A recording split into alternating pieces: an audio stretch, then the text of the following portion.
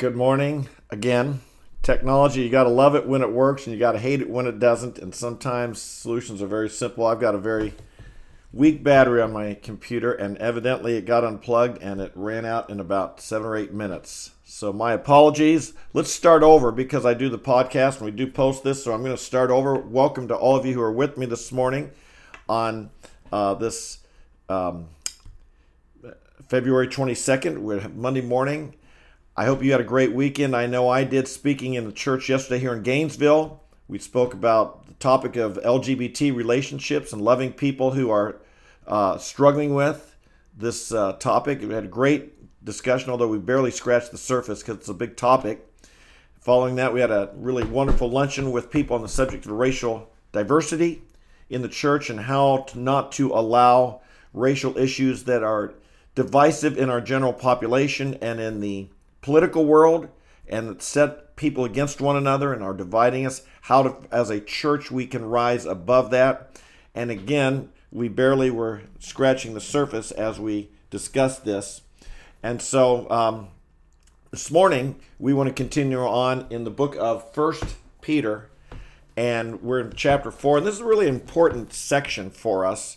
And a lot of people avoid this because it raises some questions that I think we as evangelicals sometimes don't really enjoy talking about. And so let's go to 1 Peter chapter 4, verse 1.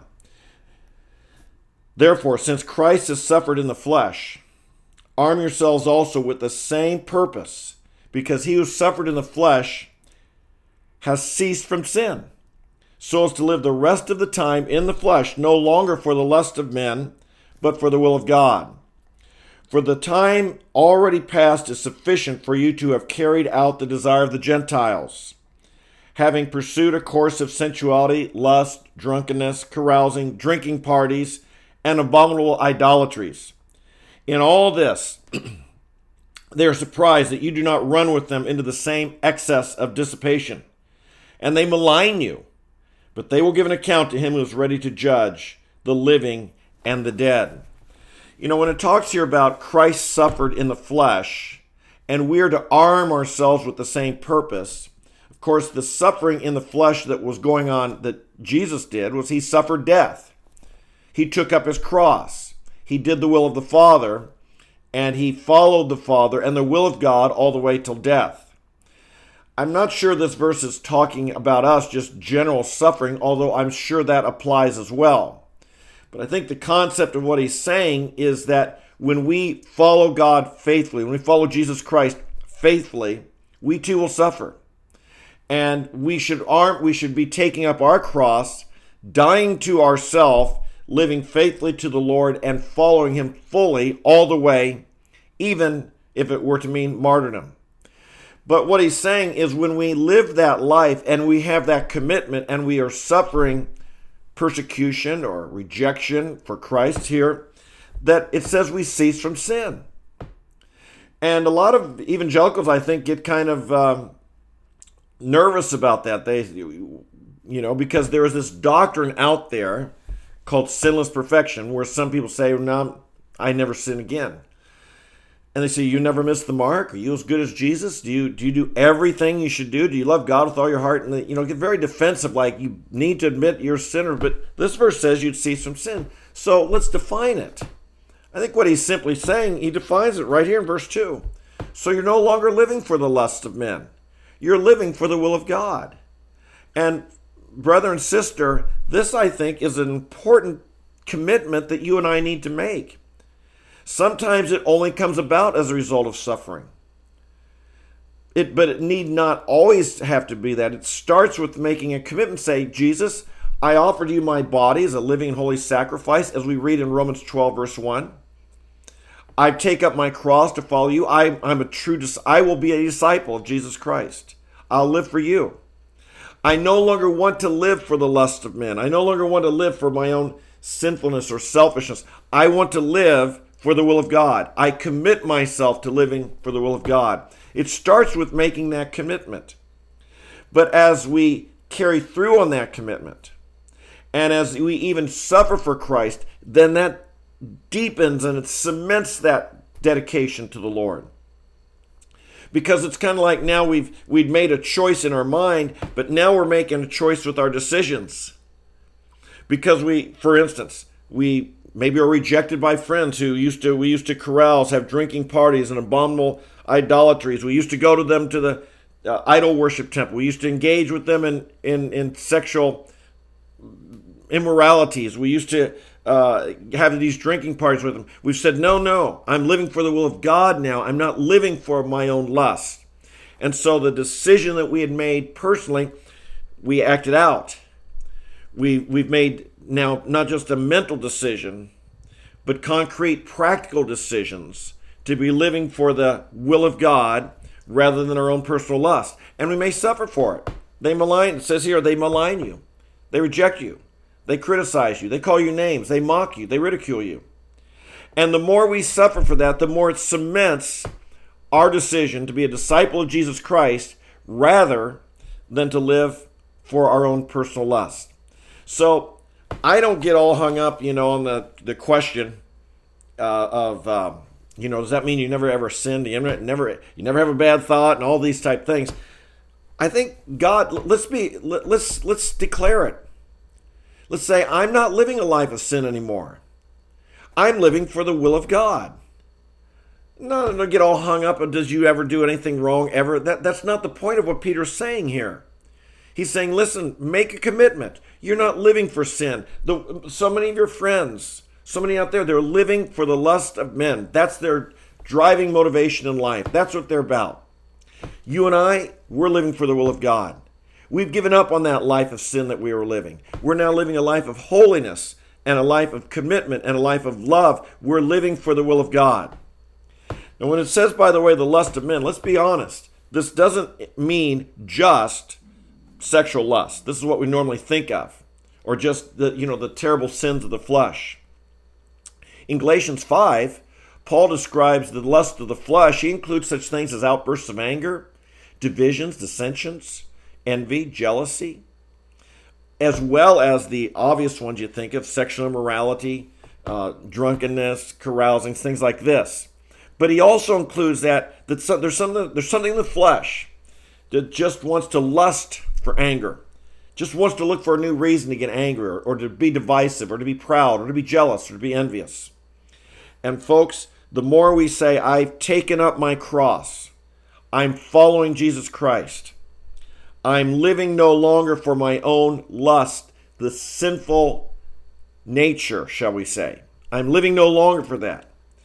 I'm now living for the will of God. And because I have suffered for that, and because I've suffered for making that decision, the more price we pay, the greater price we pay for that decision, the more it cements it into our life.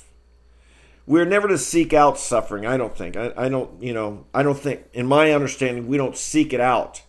But certainly, when we choose to put God first, it comes our way. And when it comes our way, we want to be faithful to the Lord. And the more faithful we remain, the more tests we pass, the more forks in the road we choose and make the right decision. And we suffer for it. We may lose a friend, whatever. We suffer for it. The more it cements that decision, and the more we are living our life now no longer for our own lust, but we're living it truly as a disciple of Christ. Suffering has a purpose. Arm yourself for this purpose. Arm yourself with this purpose.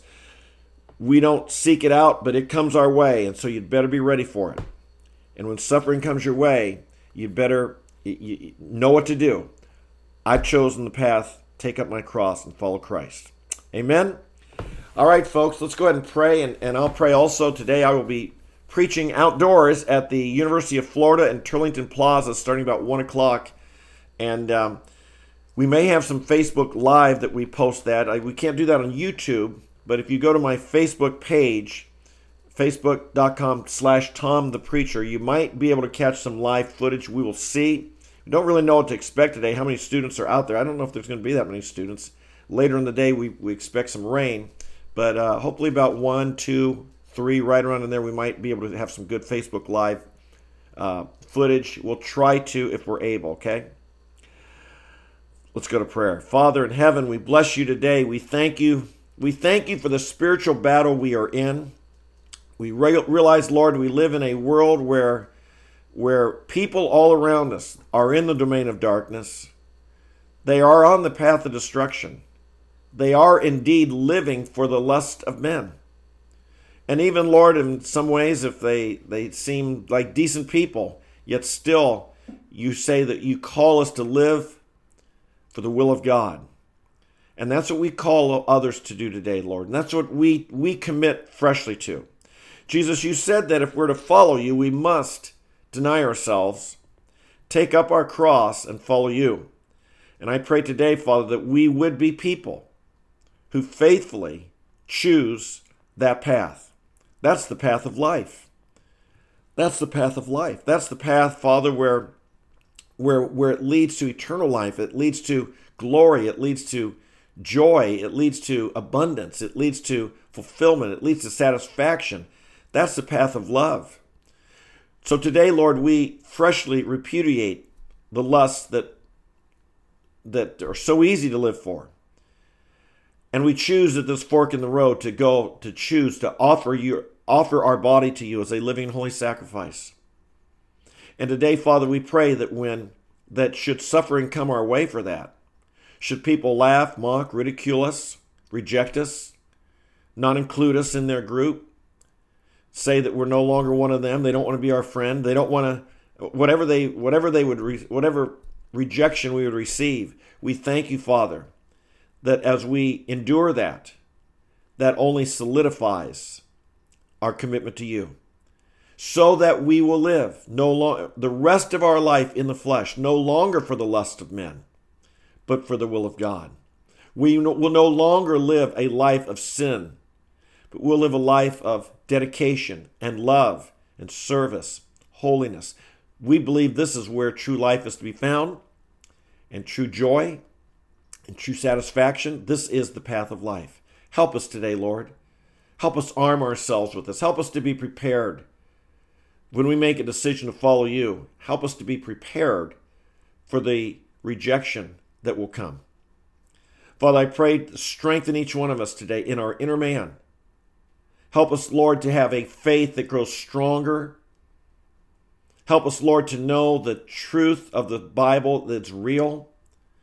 Help us, Lord, to just strengthen us. Thank you, we're each on a spiritual journey. Lord, we're each on this path. And every one of us, Lord, can become stronger, more dedicated, more holy, more loving for you. And I pray, Lord, as we walk this path this very day, that we be faithful to it. Jesus, fill us today with your Holy Spirit, because we know that these things we fall short, and without you, without your strength, we would fail. But we thank you that with our God, all things are possible. We thank you that it's possible to live a life dedicated to you, a life of the will of God that we can live. And this is what we desire. Father, today, we pray use us in everywhere we go, every step we take. We pray that you'd shine the light of Christ through us. We pray you'd give us the right words when we speak to anyone. We pray, Lord, for great wisdom to fill it.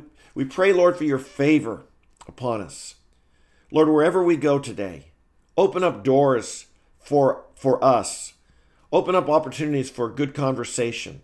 Open up opportunity for us to do good and to serve and to love. Lord, lead us to people who have soft and tender hearts and who are receptive and listening. Let us today, Lord, I know there's people out there. I know there'll be people today at the University of Florida who've prayed and they've asked you for help. Let us today be the answer to their prayers. Let's be the ones that you send to people who are looking for help, that are looking for you, that are looking for an answer. Lord, let us be the ones you send as an answer to their prayer. Help us to be alert. Help us, Lord, to realize the lost people around us who need you and who, if we open our mouths, if we love them and care for them and share the gospel, they will respond. There is good soil out there. Help us to sow the seed into the good soil today. I thank you, Lord, for me and my ministry today, and I pray, Lord, that you would guide and give us great fruit at the University of Florida, Lord. I don't know how many students will even be there, but I pray that those who walk by would stop, would listen, would consider, would ponder. I pray they would be good soil. I pray the word they hear would find good soil and would bear fruit 30, 60, and 100-fold for your glory. Lord, we pray this for all of us today. We pray this for all of us. We bless you. We thank you you're with us. We thank you that, Lord, you will surround us today with favor and blessing.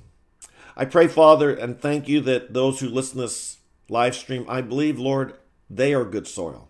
I believe the seed that we're sowing here in their life, the seed that we're teaching from 1 Peter, it's falling on good soil. I believe it's transforming lives. I believe, Lord, that you're causing each of us to be 30, 60, 100-fold Christians for you.